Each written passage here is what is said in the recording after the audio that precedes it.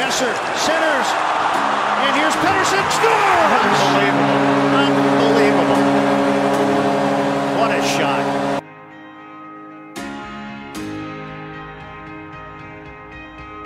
Off the bar! Sprint, and it's given back in! It's Jones! It's 4-4!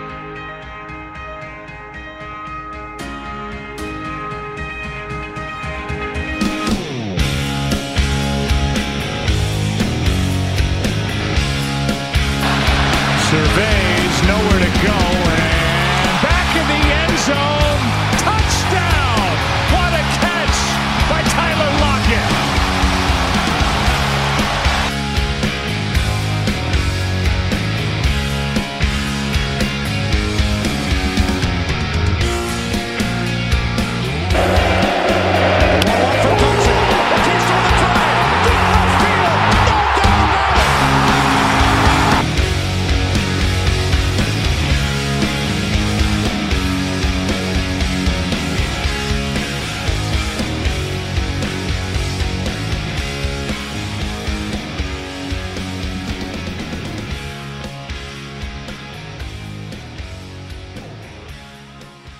Hello, everybody. Welcome to the pilot episode of the Avid Discussers podcast. I'm Josh Ray, and I'm really excited to get this thing off the ground. And I'm not going to be alone for this journey because I have my co-host and our good friend, Ty Party. Ty, how are you doing? I'm doing really well. How about yourself? I'm good. And we were supposed to record this on Saturday. Yeah. But I ran into some difficulties, which I'll get into now. So it was like really early in the morning, and then it was raining like super hard outside throughout the night. And what I didn't know was there was a thunderstorm, and I was awakened by this really loud noise. It was like just like bam. That's how loud it was. And what I didn't know, like after a few hours, that our power went out, and I later found out that a bolt of lightning struck one of our power lines near my place, and we had no power. And I really wanted to record this podcast on Saturday, but I was really ticked off with no power, and I didn't want to risk my laptop's battery either. So we moved it up to today. And I was without power for 12 hours. Jeez. It was painful. Just painful. But thankfully, it went back on before dinner time. Because I did not want to eat dinner in the dark. Or take a shower in the dark. But thank God that's over. All right, you ready to get started then? Yeah, we'll get started. Enough about me. Yeah. All right, let's start with the Western Conference playoff matchups for the qualifying round. We got the Chicago Blackhawks and the Edmonton Oilers, the Vancouver Canucks and Minnesota Wild, Nashville Predators and Arizona Coyotes, and the Calgary Flames and Winnipeg Jets. So let's start off with Calgary and Winnipeg. Ty, you can go first for this. I think this is one of those matchups where you've got, Winnipeg, Winnipeg's not the team that they used to be. And I think there's going to be a lot of misconception over that people think that they're the team that they used to be. I think, if I'm correct, like Winnipeg was like a bottom 10 offense, but and their defense was like, Detroit Red Wings level. But because they had such a good goaltending performance from Hellebuyck, and I think they probably had a top 10 power play, if I'm correct, or relatively close to that. They're going to end up in the playoffs because of it. And on the other hand, you got Calgary, who's taken a little bit of a step back from prior years, but they still have a relatively strong top six. A couple guys on defense still that. I don't know if they're a contending team, like, you would have thought of them maybe being in the past, but they still have a lot of pieces in their core, like Gaudreau, Lindholm, Monahan, Tkachuk, Giordano that, I think that they're relatively stable to win this series, and maybe 4 or 5. I think you're going to see Hellebuyck steal at least one of these games, but I just see Calgary as the way better team, in my opinion. I don't really see a way that Winnipeg wins this series other than Hellebuyck maybe stealing the entire series himself. Yeah, I'll have to agree with you on that because Calgary, they have better depth at forward, but Winnipeg, Connor Hellebuyck, he's pretty much my pick for the Vezina. You can even make the case for the Hart even. And he may steal one game, maybe even 2. And Winnipeg, as you said, have regressed quite a bit this year. Their defense is not as good as it was in the past. Even though maybe it's because they lost guys like Jacob Trouba and Tyler Myers.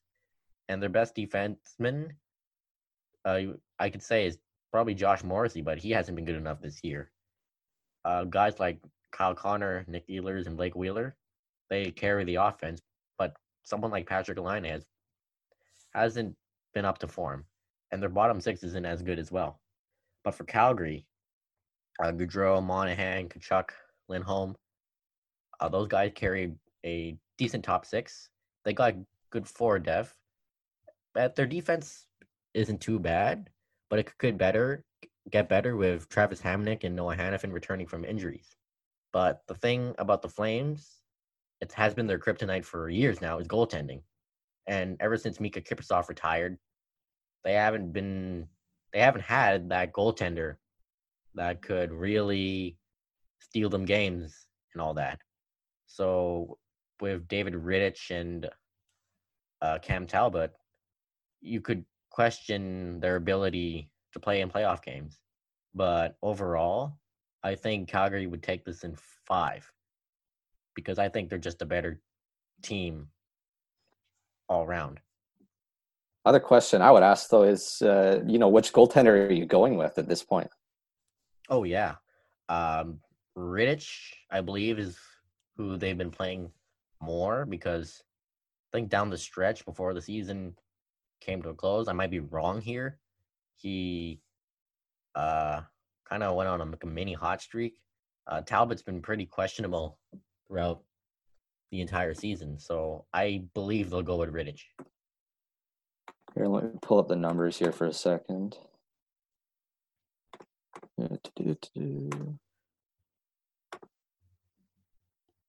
Yeah, I think you go with Rittich too.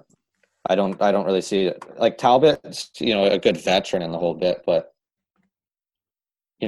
they really haven't been. There has not been a good goaltender in Calgary for a while, and even this year, Rittich wasn't that good either, but they kind of had to ride him in a lot of aspects because they had nowhere else to go. And Talbot's not much of an upgrade, but I'd almost lean towards Talbot.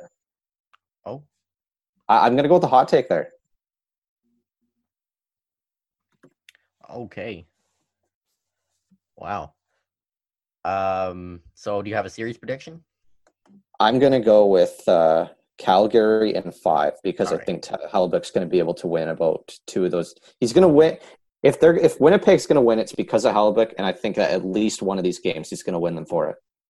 All right, that's the same prediction I made. So let's move on to Chicago and Edmonton, and you can take the floor here first. Okay, I got some more numbers for this one. When you're looking at wins above replacement, just from the top to bottom of the lineup, defense and forward combined, Edmonton's going to be 17th with 8.6 wins. Chicago is 10.7th, so they rank 13th. So Chicago, theoretically, from top to bottom, has a better offense. When you look at the power play, though, Edmonton's first in the league with an insanely efficient power play, and Chicago's 28th by wins above replacement in their power play. So realistically, I think you got to look at and the numbers make sense because Edmonton has a really strong top 6, so that's going to push them to average territory at least with how good they are. The only thing is that they basically have nobody else that can score. So that's the other thing. The Chicago's kind of the same way. Like a lot of these guys, like Alex DeBrincat, Dylan Strome, they just aren't what they use. They had a really good campaign last season, and they just haven't been as good this year at all.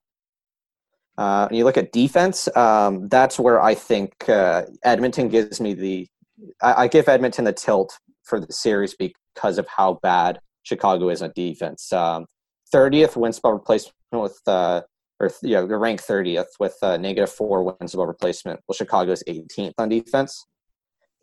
Shorthanded penalty kills relatively the same. The only thing that was keeping Chicago afloat really was their goaltending.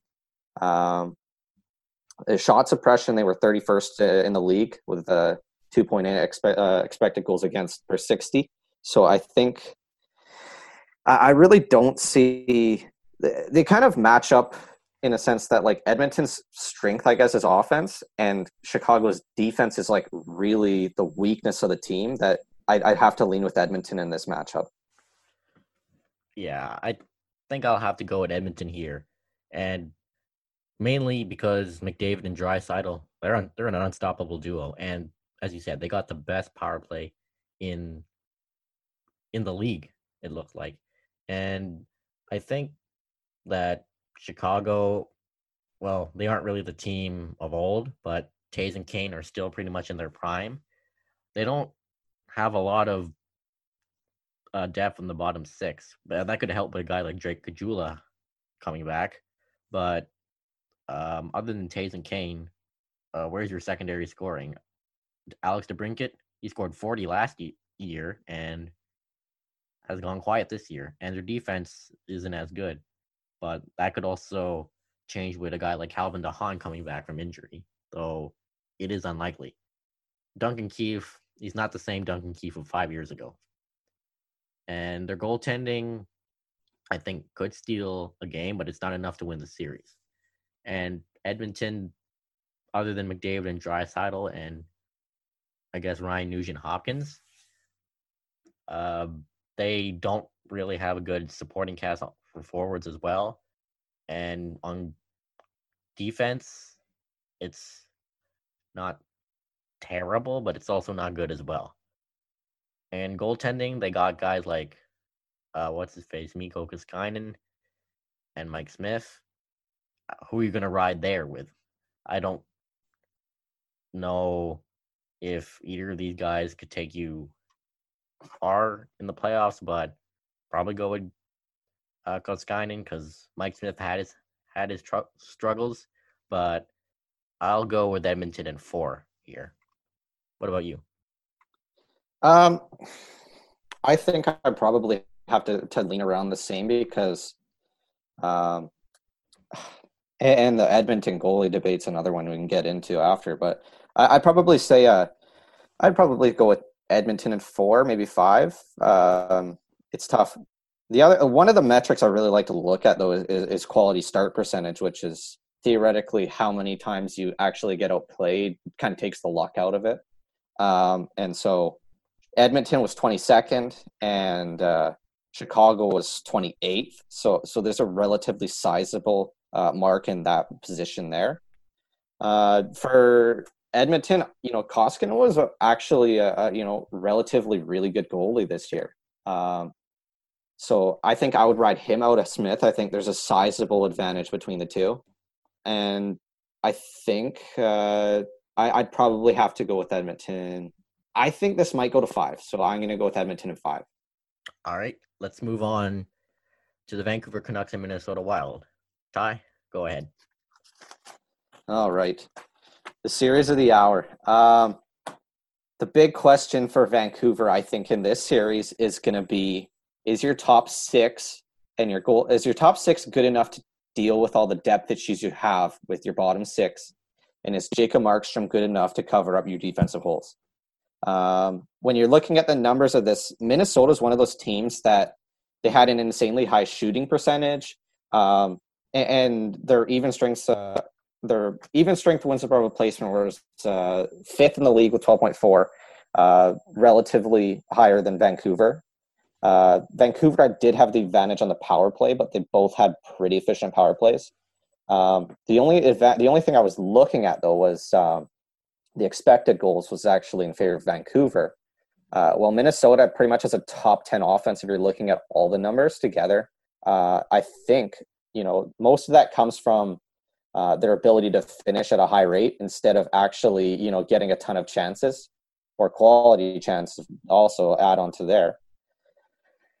When you look at defense, this is the part I worry about with Vancouver because Minnesota already has a good enough offense, to win and then their defense on top of that is probably top 3 in the league. I would go with around there. I don't think many people are going to argue against that. Vancouver is sitting around probably the 20 to 25 range for defense for me, and Minnesota's in probably 1 to 3. The only thing that would make me choose Vancouver over them is if I think Jacob Markstrom can come back and play in the form he was before the injury, which is it's a big if. And it pains me to think Minnesota stands a really good chance to win this series, but that's the thing is you have to figure out, is Vancouver's top 6 going to be able to perform at a rate high enough for them to beat a really strong defensive team and hold down their depth issues where Minnesota is already strong. Going back also to that metric I really like with quality starts, Minnesota was 4th in the league with 62%. Vancouver was 18th with 51%. So there's another very sizable advantage in Minnesota's favor. I hate to do it on a Vancouver podcast, but I'm going to go with Minnesota in 5. Wow. Okay. So that's a hot take there. The Vancouver Canucks have probably one of the best top 6s in the league. And you got a young core of Pettersson, Hughes, Horvat, and Besser. Even guys like Adam Gaudette and Jake Virtanen, they're itching for playoff experience. But don't forget, the Canucks have some veteran leadership as well that have had playoff experience. Jay Beagle has won a Stanley Cup. So have Tyler Toffoli and Tanner Pearson. And JT Miller, he's played some playoff games with the Lightning and the Rangers as well. But there are some questions with this team. Like, is this top 6 good enough to cover up the holes of the bottom 6 depth issues? And can Markstrom go back to being the Jacob Markstrom he was before getting injured? Because he masked a lot of the Canucks' problems. Defense has some issues all year. But Quinn Hughes, I don't really have to say so much about him. He's Quinn Hughes. And I think Canucks fans should not take this series lightly because Minnesota, they're a team that can bite you in the ass. I always found them a strange team because they're just one of the teams that are just, I forgot they exist. But they do have better forward depth than Vancouver, and it could hurt. Alex Galchenyuk is a guy who solidifies the bottom 6, and he has been known for scoring against the Canucks in the past, so watch out for him. And guys like Kevin Fiala, he's having a career year, and you got to watch out for him. Even though someone like Zach Parise, he may not be the Zach Parise of like 5-6 years ago, he still got some juice left in the tank. Their goaltending, it's not good. Dubnyk is having a down year, and Stalock isn't much better, so the Canucks have the advantage there. But you really got to be careful of Minnesota because they've got better depth in the bottom 6 and even the defense. So the Canucks got to be careful of that. They got guys with plenty of playoff experience as well. And the Canucks, some of their young guys may be intimidated by that, but let's hope not. But I think the Canucks got the edge here, but I'm going to go with the Canucks in 5 games. I think I could see. Yeah, I'm so torn on it because there's a path to victory for Vancouver that like I almost want to just say Vancouver in 5, but that's more of my heart speaking in the whole bit. If I'm giving like a heart, like obviously I'm gonna cheer for them in the whole bit, but like if I'm giving an unbiased opinion, like it's tough to pick. The other thing though is obviously I could see. What do you think about Foligno having like legitimately like a Michael Furlan type impact against the Canucks? Like I just see it happening. Yeah, I kind of see it as well because I see it happening. The Canucks have no answer, and I don't want to say it in the whole bit, but the Canucks have no answer for toughness. If they start dumping Jason, and he's just flying in, there goes Hughes into the corner every time. Like I just see it happening. Yeah, the playoffs is where someone like a Foligno could. And is your answer to put McEwen in the lineup, or who do the Canucks like? If you have a healthy Michael Furlan, then maybe you have the answer there. But like, there's maybe Jordy Ben. Like you don't really have like a Darcy Hordichuk or Rafi Torres. Like you don't have one of those guys anymore. Like, it's different hockey nowadays. But I almost feel like if he gets going, like there's nothing the Canucks can do about it. Yeah, this is why the Canucks signed Michael Furlan, and it's unfortunate that he's injured. But what's the answer to a guy like that? As you don't have one. McEwen, maybe Antoine Roussel, but I don't know if he's enough for the task. Yeah, but this is a tough call because I don't want to be biased either. But and the other thing obviously is like. Yeah, like it's getting pointed out. Obviously, like if the top six is like way more efficient than like they were for like the majority of the season, that like it's gonna be the numbers are gonna end up being better than they were before. Like when Pettersson's line was on the ice, like the Canucks are controlling like 56% of the shots, which is like elite, like contending level numbers. So like I'd say like, and then you put like say you put Besser or Toffoli onto Horvat's wing, like. Those numbers are obviously going to be elevated more. But again, I look at the bottom six and I say, like, are they going to be able to improve like enough for it to be like relatively like say your matchup is you're either going to have Gaudette's line probably facing either Zuccarello, like a Galchenyuk, that third line with Foligno, or you're going to have Zach Parise. And like pick your poison because both are going to be really tough lines to play against. And I'd say the fourth line, obviously, playoff experience and the whole bit. It's a tough matchup for both aspects. I'd say the clear advantage the Canucks have is that top line. And anybody that they're matched up against doesn't matter against Minnesota. It's going to be a plus advantage for Vancouver. It's just everything past that. And you can only ride your top line so much before they're burnt out into the next series. Yeah, you mentioned that third line of Foligno, Zuccarello, and Galchenyuk. That third line scares me because a line like that could really bite you in the playoffs. I think that's going to be the deciding factor of this series. Almost is how good can the Canucks shut down that third line, because it's going to be such a matchup problem.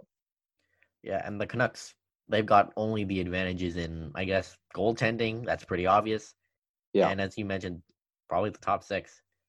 Yeah, but and the other thing is though, like, is the goaltending advantage so significant? Probably, I'd say it's very significant. Is it significant enough to have the Canucks be able to, like? The thing is they're probably not going to get as many chances as Minnesota. I'd probably expect, if I was to predict it, that Minnesota's probably going to have more possession than the Canucks. But with their chances, is Vancouver going to be able to bury enough of them? There's obviously a very clear path for them to win this series. It's just a matter of if you think that happens. Yeah, I can see the Canucks. They can win this series, but they got to be careful with Minnesota. They can't take this team lightly. And Minnesota's got to stay out of the box, too. That's going to be a big part of the series because Vancouver's as dangerous as anybody on the power play. If Minnesota takes penalties, like, look out, because Vancouver's probably going to bury most of them, because the age-old saying, as a goalie, you have to be your best penalty killer. And does Minnesota have anybody that can legitimately stop anything in net? Like, everything is going to go in. What it kind of reminds me of is when we were looking at Vegas and San Jose last year, is San Jose was the better team, but there was such a significant goaltending advantage that we're like, well, Vegas should probably win the series because San Jose has Martin Jones, who basically has done nothing for them all season. Yeah, Minnesota's goaltending. It's, as I mentioned earlier, it's not that great. But this is the playoffs we're talking about. It's not the regular season. Sometimes I think I'm going to change my prediction. Sorry to overcut you. I'm going to change my prediction and go Canucks in 5. The goaltending just it's too. And call me flip flop all you want, like whatever. Yeah. By the way, I'm doubling down. Yeah. By the way, folks, you're allowed to roast us for our takes on Twitter and on any other social media. You don't expect to be right. We're not those type of people who say, "Oh, I'm right," and you can't prove me otherwise. So, you want to plug that? Find me at Tea Party 21, and I think you're at Joshua Ray 91. But anyway, let's move on to the next series on the West. The final one, we got the Nashville Predators and the Arizona Coyotes. Ty, you can go first. We both got Canucks in 5. We're just making sure so that nobody says I have Minnesota in 5. Okay, I'm going Canucks in 5. Sure. Okay, we're talking about Nashville and Arizona. I legitimately think this is going to be a sweep for Nashville because I might be alone here, but like you look at Nashville and Nashville, in my opinion, has two Norris candidates. Ellis probably would have won the Norris if he didn't get hurt because he was that good this year. Again, if I look at quality starts, which is a stat I really like, they're relatively even with Nashville at 52%. And Arizona at 51. Defensive numbers relatively even, but what gives me the same between the two, I think, is how good Nashville's offense is. They have such a deep core. That third and fourth line is probably just as good, if not better, than anybody in the entire NHL. Top 6 is not what it used to be, but a lot of these guys are still there. And Matt Duchene, bringing him in as a second line center, can he amp it up for the playoffs? You just don't know. But the thing is I look at this Arizona team. Taylor Hall has not lived up to expectations. Phil Kessel is clearly not the player he used to be. And Clayton Keller, I think, was kind of an overrated guy in a lot of aspects when he got his contract. That I wasn't a big fan of it. That I don't look at this Arizona lineup and say like, oh, this guy, like, he's dangerous. Like, you see Taylor Hall, but like Taylor Hall hasn't been like the Taylor Hall we've seen in the past. That the only way I see this series happening is if Arizona buries their chances and Darcy Kemper is right back in form where he was before he got hurt. Yeah, Nashville has the better depth at forward and defense. Though Pekka Rinne has kind of lost the starting job to UC Saros. I believe he'll get it back for the playoffs. And you can look at this Nashville team. They've, on the defense, Roman Josi is pretty much a prime contender for the Norris. And don't forget about Ryan Ellis as well. He's pretty solid. And Nashville, guys like Victor Arvidsson, Philip Forsberg, Ryan Johansson, these guys could amp it up in the playoffs and just could take a team out.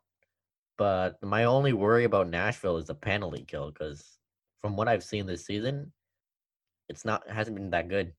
But things can change in the playoffs. You never know. And for the Coyotes, Taylor Hall, the trade hasn't worked out. And can he get the old Taylor Hall back in him for the playoffs? Their top 6 isn't bad, but guy like Phil Kessel, he's not Phil the Thrill of the past. Clayton Keller, probably one of the best players in that top 6. Their defense, it's all right, not too bad. Oliver Ekman-Larsson is the best defenseman on there, and Darcy Kemper, I forgot who's Arizona's backup, but their goaltending, it's just meh.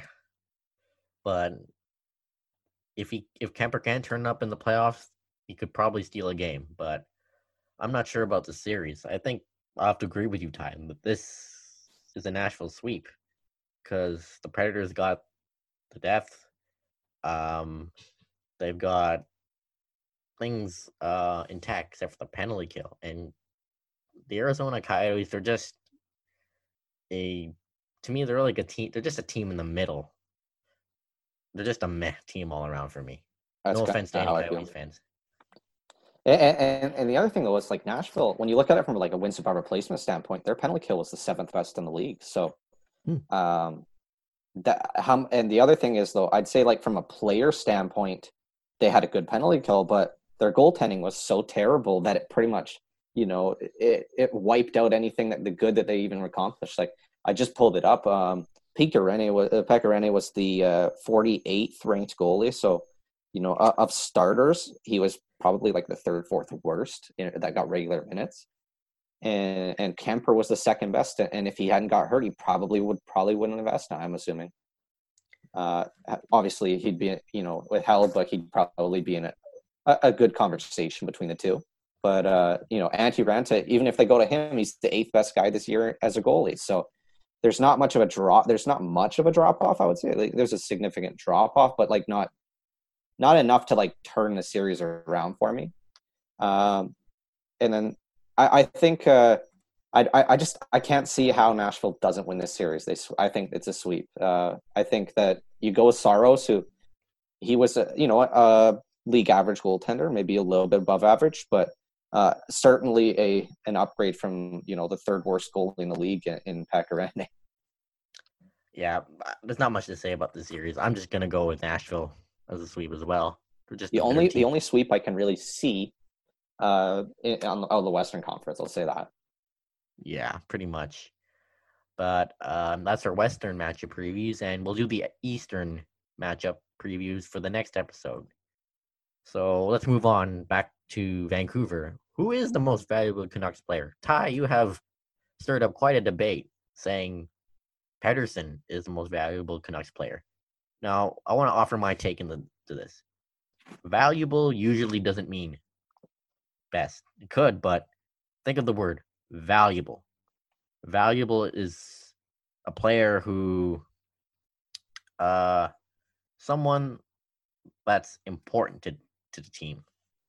It could be their best player, but valuable, it usually means who, like, someone that's important, like someone who is the glue that can put the team together. Now, in terms of that, you could argue Markstrom is the most valuable player because he's been helping them win games and covering up their problems. But going forward, I'd have to give it to Elias Pettersson because, let's face it, he is the face of this franchise going forward. Without him, the Canucks aren't the same. And we all know about his offensive abilities to score, make plays, but you gotta rate his defensive abilities as well. He knows how to get the puck away from the corners, help get the puck up the ice. But this is quite the debate topic. Ty, what's your take on the most valuable Canucks player? Okay, I think here's the thing. You look at Markstrom, who had 2.1 wins above replacement. So that was like around the range of Kevin Bieksa 2011 territory in terms of importance. You look at Elias Pettersson. I looked at these numbers last night. I posted on Twitter. Since 07-08, when kind of analytics in hockey really started to skyrocket, Elias Pettersson, out of any Canuck, has put together the 2nd highest wins above replacement season, right behind Christian Ehrhoff in 2009-2010, with 4.2 wins above replacement. Christian Ehrhoff put up 4.8. That is better than any single Sedin season since 07-08. Mostly due to the fact that, he had a much better probably defensive profile than the Sedins had during those years. His offense wasn't, it probably wasn't even close to what they were, 2008, 2009, 2010, that area. The Sedins obviously had better offense, but you look at Pettersson's defensive profile, people don't even discuss how good it really is. And the other thing was obviously, the definition of value. I was reading an article that pointed out a team's total wins above replacement, looking at every player. And Pettersson had like the third highest percentage of his total team's wins above replacement behind Panarin and Hellebuyck. So what's your definition of value? Is it by the numbers of this player is the most valuable player, or is it if you take him out of the lineup, are they going to not contend? Because if you take Pettersson out of the lineup, I struggle to think that the Canucks aren't really I think the Canucks are almost a lottery team without him in the lineup. Yeah, others have made the case for Quinn Hughes being most valuable player, or even JT Miller. Now Hughes, it's without a doubt the best Canucks defenseman. If you don't think so, I don't know. You're an idiot. I don't know what's wrong with you, but yeah, the Canucks defense cannot survive without Quinn Hughes. He quarterbacks the power play. He covers up his partner's mistakes. He knows how to get the puck up the ice. Like watching Quinn Hughes get the puck up the ice and accelerate, always a treat to watch. Now JT Miller is an interesting one.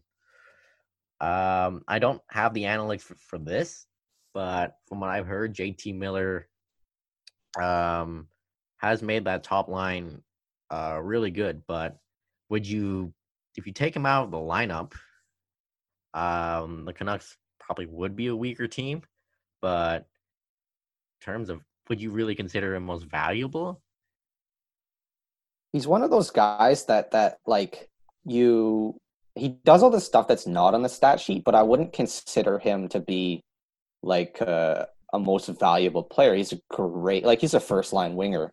You know, if you're asking me, like he's a legit first line winger.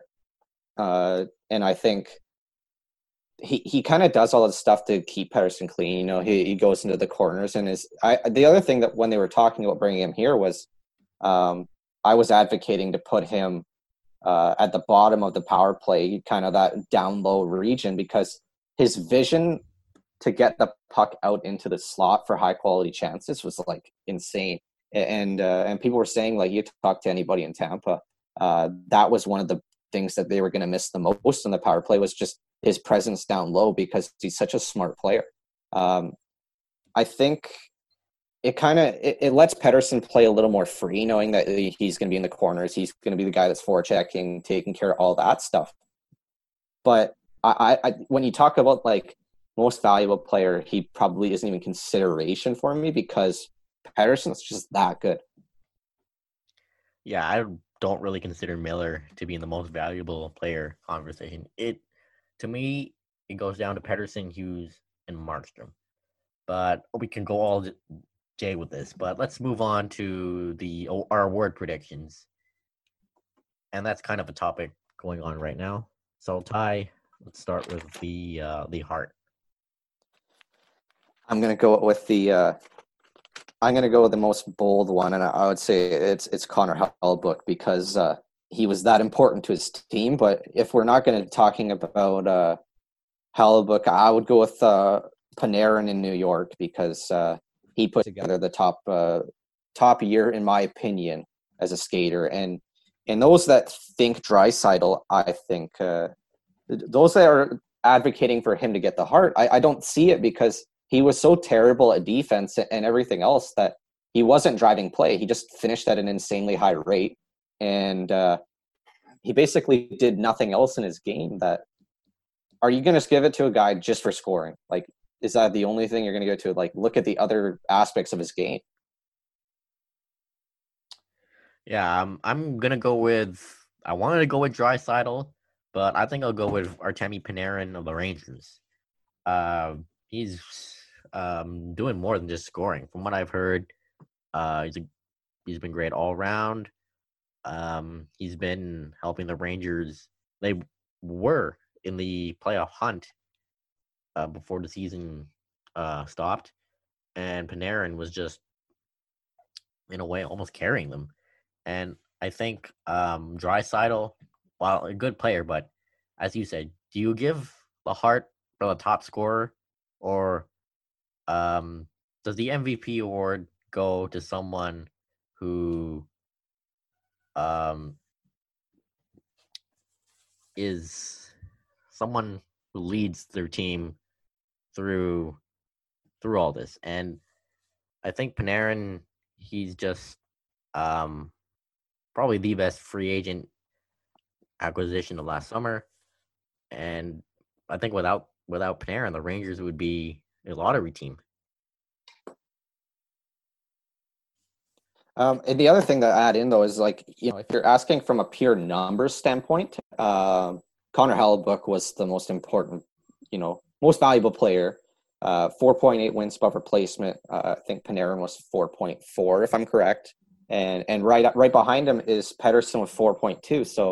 So those are the three, in my opinion, that were going for the Hart, because nobody else was above 4 wins above replacement this entire year.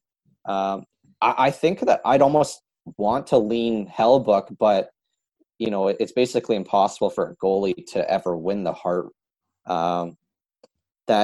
It's kind of almost like giving the MVP in the NFL to somebody outside of a quarterback. Like it's in a sense that's what giving the Hart is like to a goalie. It just doesn't happen really. Yeah, well, and I think Panarin was just. If you're talking from a skater standpoint, Panarin was the most important player of his team, in my opinion. Hold on.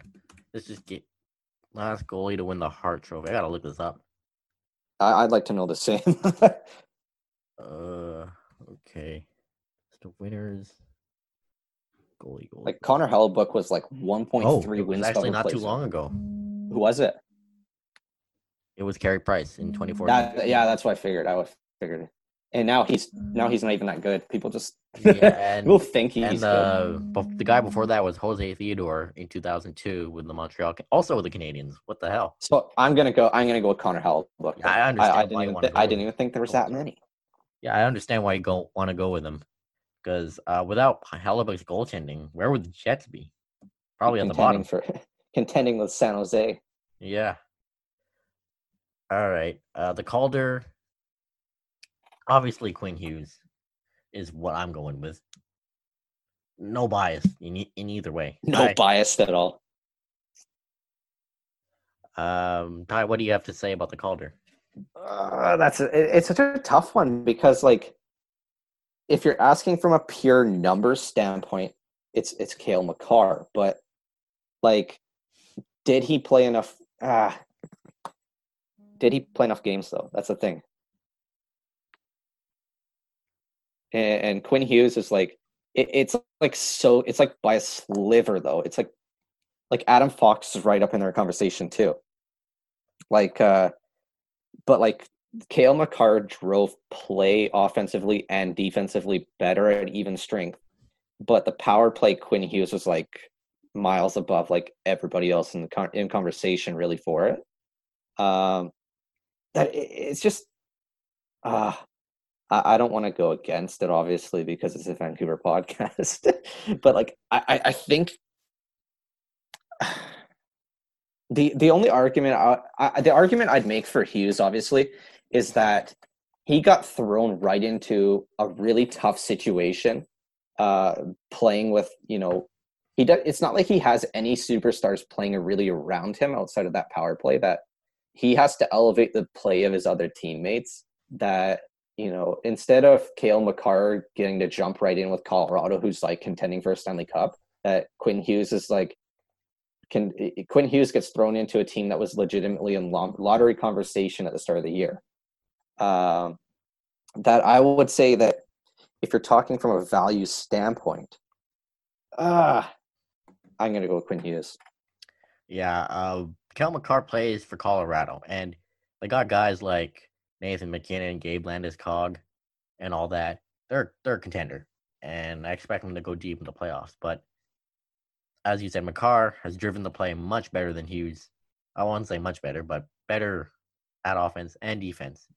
But for the Canucks, without Quinn Hughes, look at that defense. It's not good. Like, he is pretty much the reason why a guy like, well, I wouldn't say pretty much the reason. Like, for example, when he plays with Tyler Myers, Myers is a lot better than he is with someone like, I don't know, Jordy Benn.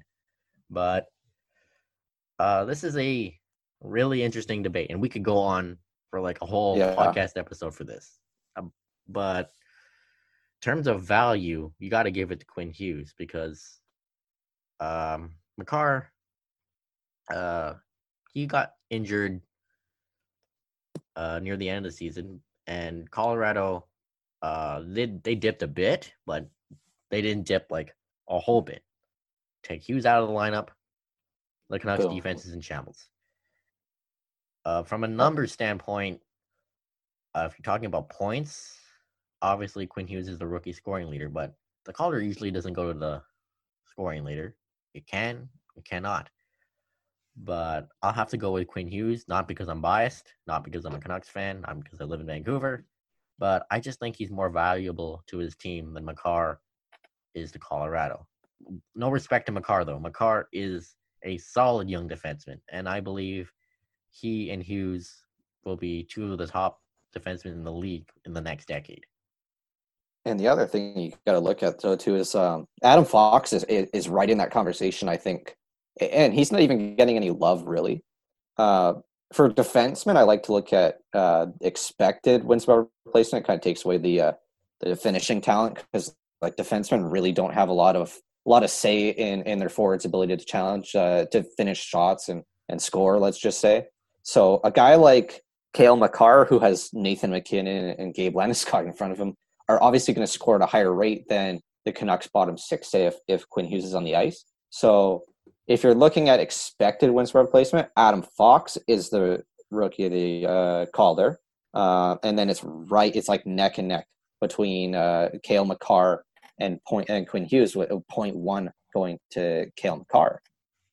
But it's a conversation you could always have, let's just say. All right, let's move on to the Norris. Ty, who do you have? I'm going to go with Jared Spurgeon. Oh.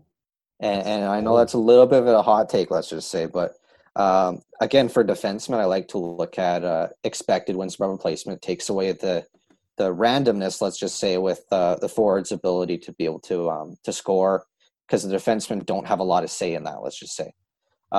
When you look at him, he was the most valuable defenseman when you're talking about from a value standpoint to his team. He had 2.7 expected wins per replacement.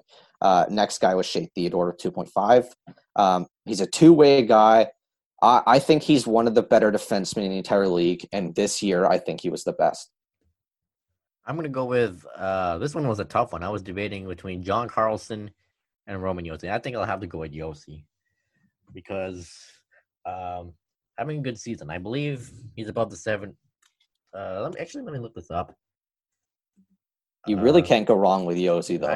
You really can't go wrong with him because he's 65 points. I was right. As one of the best defensemen in the league, and Nashville, before the season was paused, they were hovering around that playoff spot, and I'm not sure if they would be there, but they have good depth. But Josi, he's a big part of that team. He drives the play well. He's good on the offense, power play, and defense. He's arguably the league's most impactful defenseman in terms of driving play. But Josi, he's third among all skaters in ice time, and he's played at least 25 minutes in 41 of 69 nice games this season. And I think Josi gets it over Carlson because I believe he just is better all around this season, in my opinion.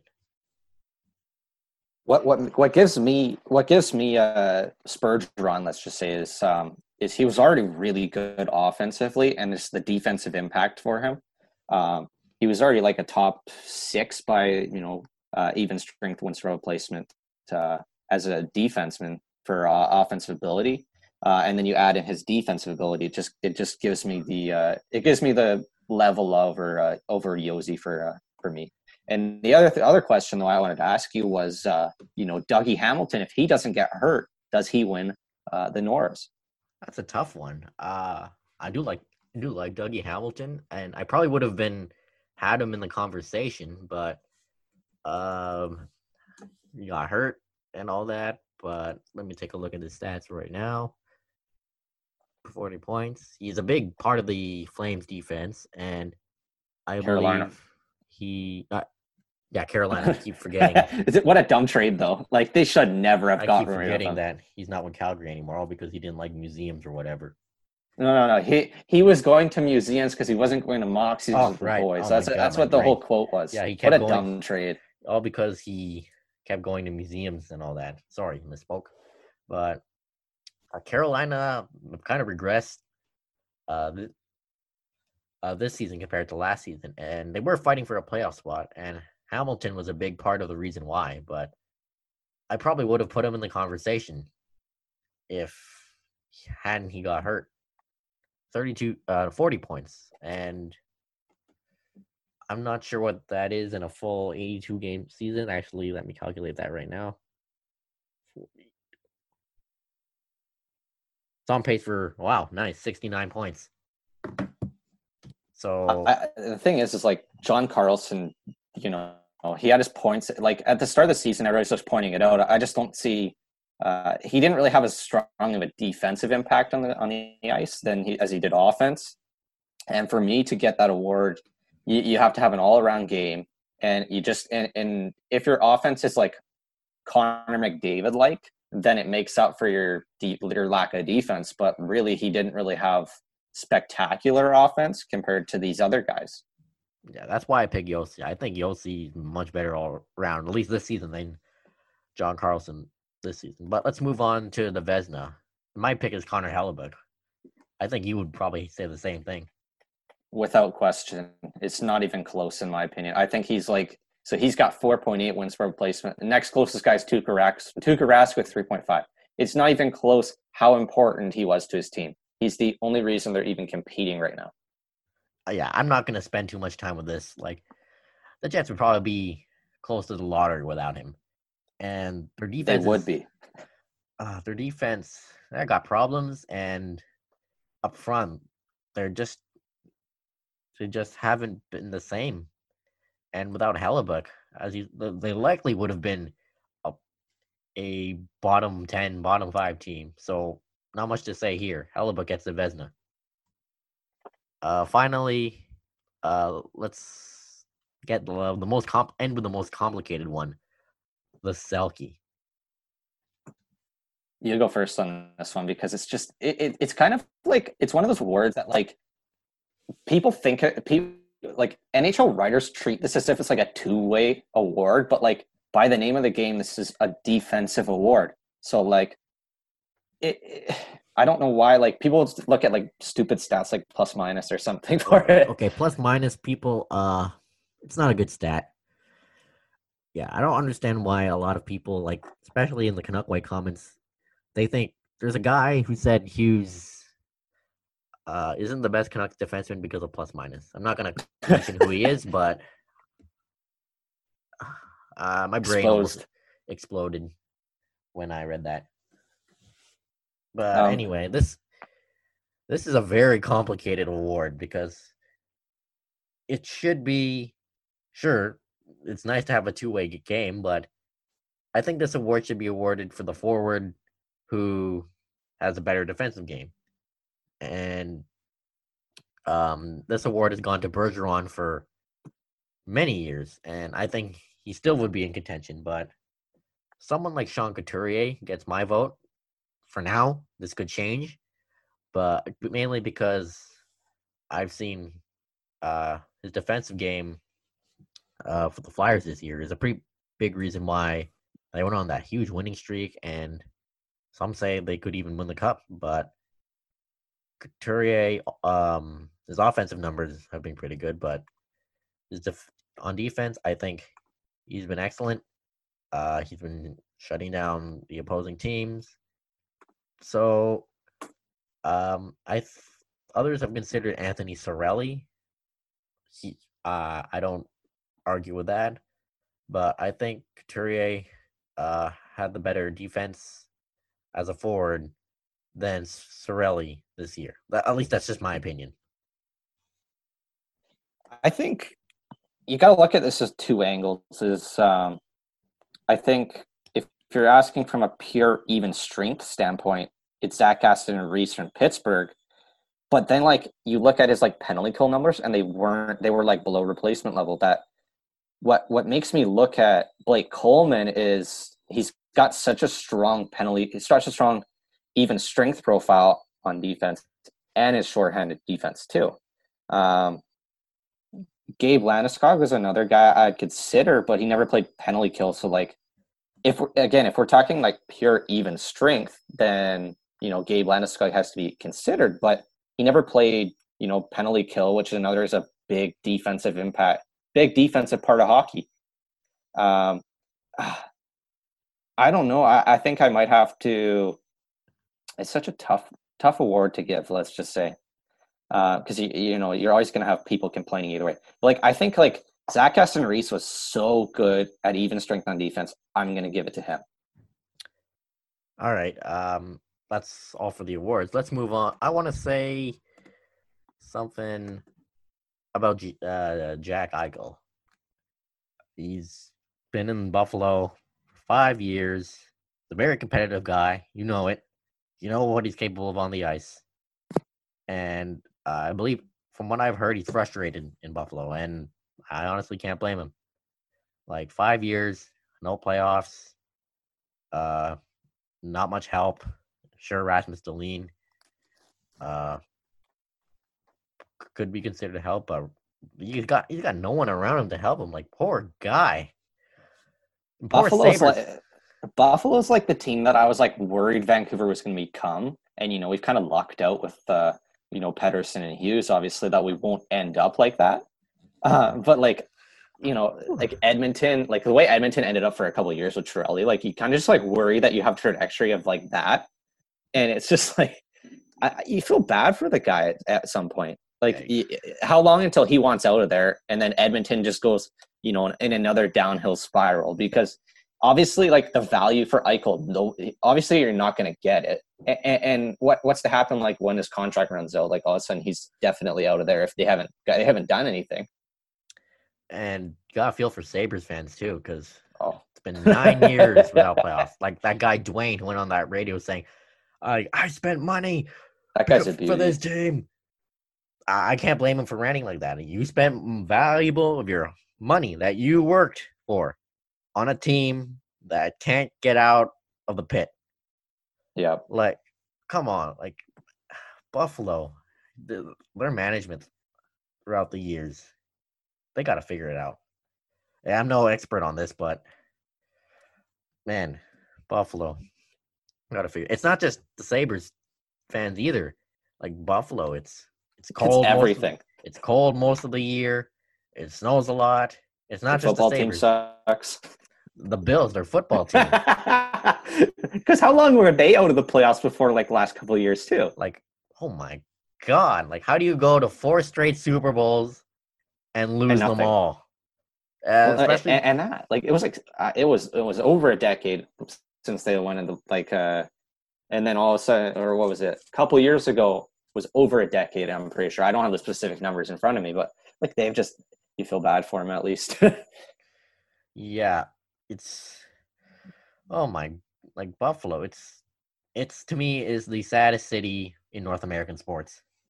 Like, poor Sabres fans, poor Bills fans. One day it'll be over for them, hopefully. Yeah. Right, let's move on to something a little bit more serious. So you all know what's going on in the world. If you don't, get your head out of your ass. Like, seriously, there's protests all over the United States because you know why, and professional athletes have been speaking out. Ty, your takes on all this? Since you've been more vocal than me. I think it's a really serious issue, and it has to be talked about more. And I've been pretty vocal about it since Kaepernick actually started taking his knee. There were plenty of projects I actually wrote on this because it was such a topic that I was pretty passionate about in sociology and a lot of that stuff. That it was something I was very passionate about, and I say that as somebody that grew up in privileged and white privilege, and I'll admit that because You have to admit, I wish that I could. I can't say. I can't say what somebody that's in a minority is experiencing when they're talked down upon by the police, law enforcement, everything. It's just it's heartbreaking. It really is. And to see finally people realize, like, we have a serious problem. We have to deal with this. It's even NASCAR, like a sport like that, like, to actually put together a video and talk about it, and to have Roger Goodell actually say, "I'm wrong. I need to listen to people talk about this." It's and Drew Brees, it's obviously tough to. It looks like people have forgiven him in a lot of the aspect that he's decided, like, I need to listen to people and I need to learn what all these problems and why people are kneeling. Like, it's not about the flag. They're trying to get light onto another subject, and I've said that for years. And you look at, like, other aspects. In 1992, I remember reading a report on this. Was Craig Hodges was a guard for the Bulls, I think, and so who was it? Whoever was in office was not treating minorities correct, and he said, "I'm not going to go to the White House because you're not treating minorities correctly." He wrote him a letter, and back then, what people did for people speaking out was they cut him, and he got cut from the team, never got another minute in the NBA. And so to see, like, people are able to use their platform, speak out, and actually push for something that is legitimately a real issue. I really like to see it, and it's really heartbreaking to see all this stuff, the protesting and everything on TV. That I just hope that people start to push forward and unite as one altogether. Yeah, my take on this: I'm the son of two Filipino immigrants, and I thank God every day that I was never abused because of the color of my skin by my peers or anyone else.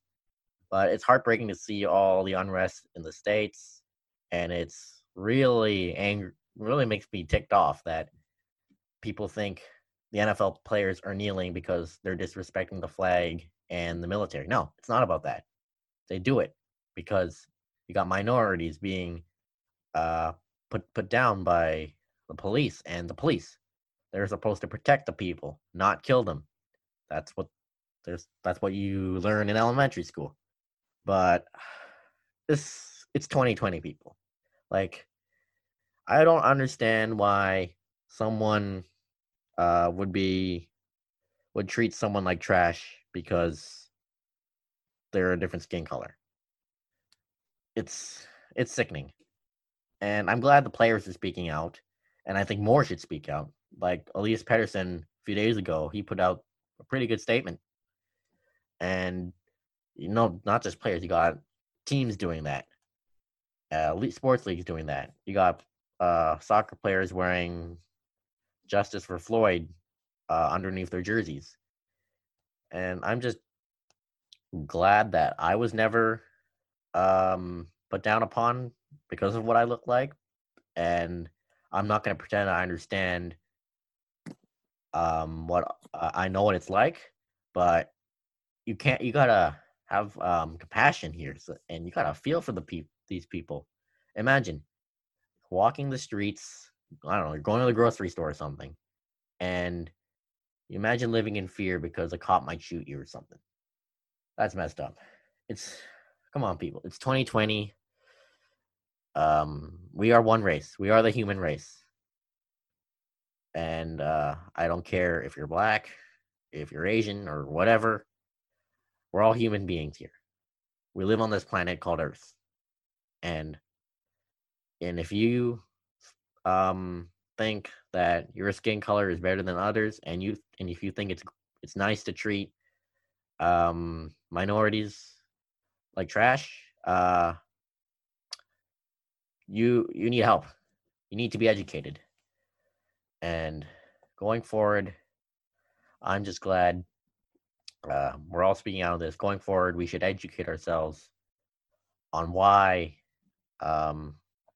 minorities are being treated like this. And if you see anything online or out in public, you see any acts of racism, don't just stand there. Do something. And like going more in on the Kaepernick part was, when he started kneeling, a lot of people, like obviously, I understood what he was doing at the start, but a lot of people, even though he explained himself, it's not about the anthem and all that stuff, is a lot of people thought it was about the flag because people were making it out to be about the flag when it really wasn't. And it was hard to see that happen. And now, at least people are, listening to what he was actually trying to do. And I saw the NHL put together I think it was an equality team, and he was on Zoom with them talking about it, and that would have been a pretty moving talk, let's just say. Yeah, I just want to end this with Drew Brees' comments. Honestly, I've lost all my respect for him after what he said. That he's a great player on the field, without a doubt, but to say stuff like that, and have your own teammates call you out, and have your fans in New Orleans saying F Drew Brees, man, I don't know how you can recover that for that. And he's got the wrong idea. I think it was hard because I'm a big Drew Brees fan to see him say something like that. It really was, because he does a lot of charity work and a lot of work that, I had a lot of respect for him as a person, and to see him make that comment, it was kind of hard, let's just say. I do appreciate that he sent out stuff saying, I've taken time to learn about what this is about, and it's not about the flag.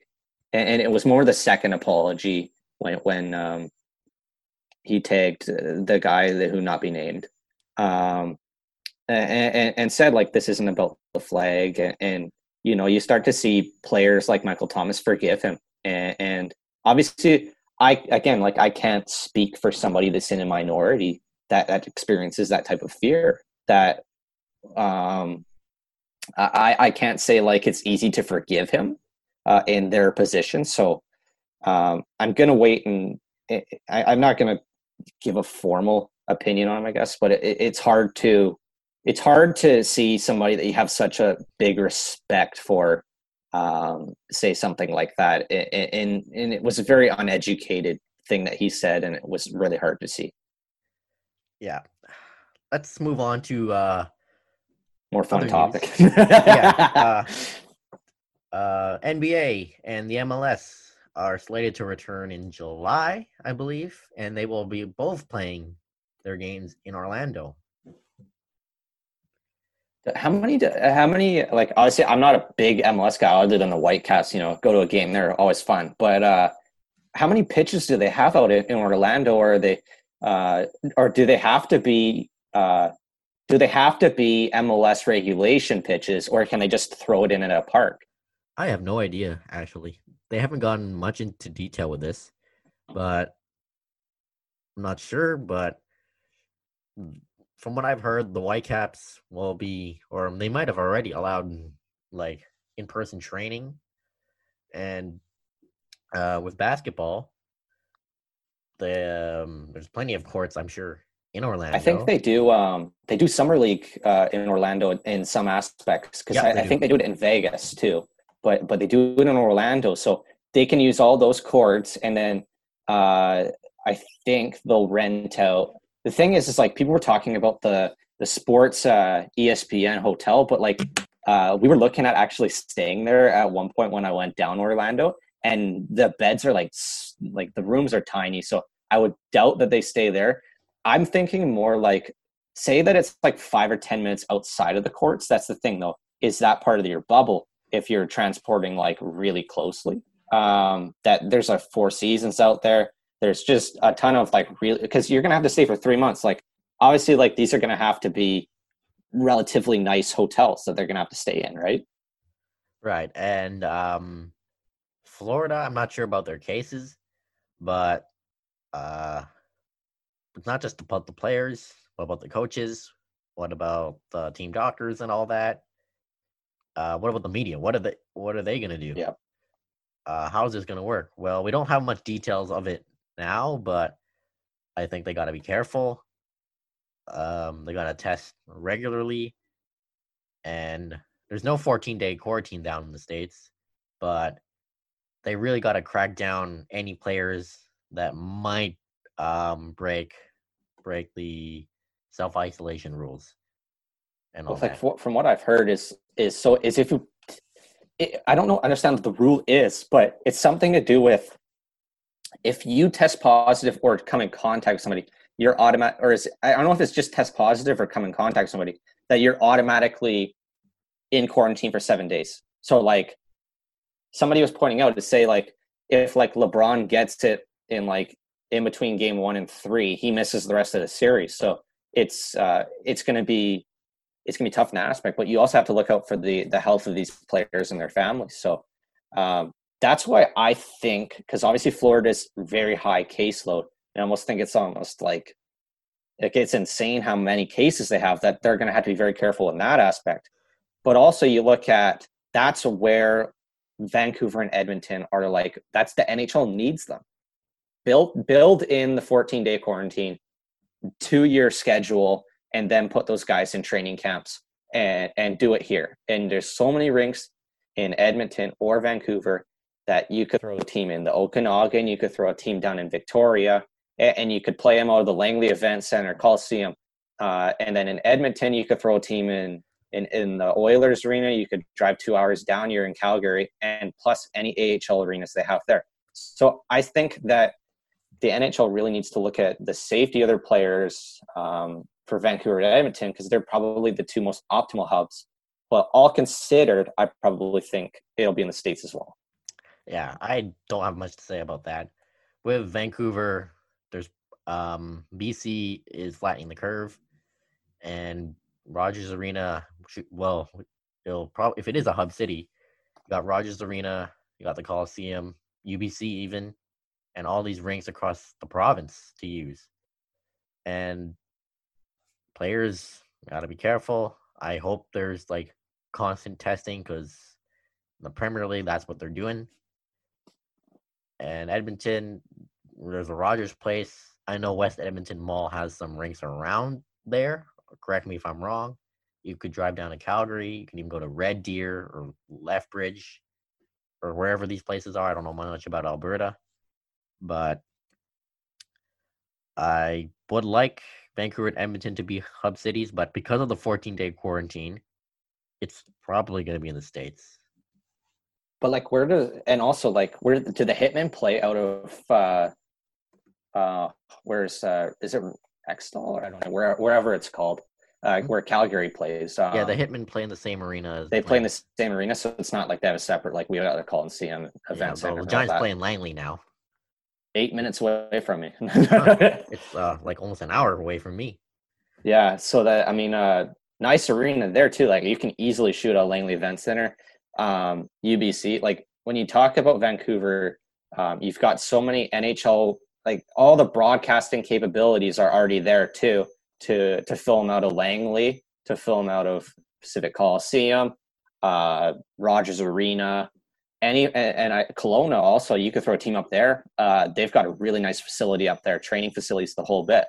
That Vancouver speaks for itself really. And the other aspect though is also you got to keep these players happy for 3 months, because if you're a championship team, you're going to be in a hotel for 3 months. Yep. And let's move on. It's more of my alley, but so take it away. Chelsea's about to sign Timo Werner. Now, Timo Werner is one of the best young strikers in the world. He currently plays for RB Leipzig. The RB stands for Red Bull of the Bundesliga, and I believe Leipzig are in the top 5 area in the Bundesliga. And Werner is good. He's scored about 25 goals this season, which is second in the entire Bundesliga, behind Robert Lewandowski, who has 29. And for months, people were saying, Werner is going to go to Liverpool. Yeah, he'll he'll go there. Why would he go to Chelsea? Because Liverpool is a title contender. But just a few days ago, guys like Fabrizio Romano and all the football insiders dropped a bomb saying Werner is going to go to Chelsea on a 5-year contract. Now, I couldn't believe this. I really couldn't believe this. Because Liverpool, I thought it was going to be done. But from what I've heard, Liverpool didn't want to pay the money. They didn't want to pay the release clause. So Chelsea decided to swoop in. And Frank Lampard has said, "Oh, we need to score more goals. We're not clinical enough offensively." Well, Werner's that guy who could score goals, 20, 25, and he's only going to get better. And I think this is a great signing. And I just want to say, I hope Chelsea are back. We're back. What formation do you guys play? Do you see him playing like as a wing, or do you see him playing more like as a striker almost? You think he's a striker? Wing, but I've seen him play like I mean obviously with no other sports, I'm watching more soccer, but like he's just so fast that also his crossing ability, and that's not even talked about really. His ability to set everybody up. Yeah, he can cross the ball well too. Chelsea have Tammy Abraham, who's a young striker, but he's going through growing pains, and we could use Werner as a striker to rotate between him and Abraham, or you can go Werner and Tammy Abraham together, depending on the formation, and you can throw in Christian Pulisic. To me, that's a deadly front three right there. Yeah. So the thing about Werner is he's so versatile. You can use him as a winger or a striker, and he'll deliver. So Chelsea already signed Hakim Ziyech from Ajax, who's just an absolute baller of a winger. His crossing ability, his free kicks, just top notch. And I hope they can sign a solid left back or even a center back. Or hell, they could even sign, I know it's unrealistic, but they should at least go after Jadon Sancho, Borussia Dortmund, who grew up a Chelsea fan and is one of the best young players in the world. But I say he'd probably go to Manchester United, but just take a crack at him. You never know. So I'm happy Chelsea signed Werner, and hopefully next season Frank Lampard gets what he wants, and hopefully we can make a run for the title again. Bring the glory days back to Stamford Bridge. And we're near the end of our podcast here, and normally around this time we'd do a question period, and we'd look at the best and worst tweets Twitter, but this is our first episode, and as of the time of this recording, I haven't announced this because we just want to take a look at the quality of the audio and all that. But if this does go out there, this would be question time and the best and worst Twitter. And for future episodes, we will hopefully have some guests on for the guest segment. Now, these guests would be other fans on Twitter, even some media members as well. And I have talked to a few, and they are interested. Ty, do you have any closing remarks? Not many. You pretty much covered it all, but I'm just so excited to do this. So I'll say that. I've been like we've been like back and forth for a while about it, but nothing confirmed. But I think we were trying to do this a year ago or so, and just never worked out. We were talking on Twitter about it, just conversations, but it never happened. But I'm pumped to do this. I'm sure you are too. And we'll bring fans on, everybody else. Anybody on Twitter will say it. Anybody that wants to talk Canucks or sports. Or anything in general. Anything in general, pop culture, anything, memes. Anything. But I'm just glad that we're hopefully going to get this off the ground. I've been wanting to do a podcast for years. Just never got the time or the equipment, but now I do. And let's hope you all come along for the ride. Any other thing you want to say, Ty? No, you pretty much covered it all. And thank you for listening to Avid Discussers, and we'll see you next week.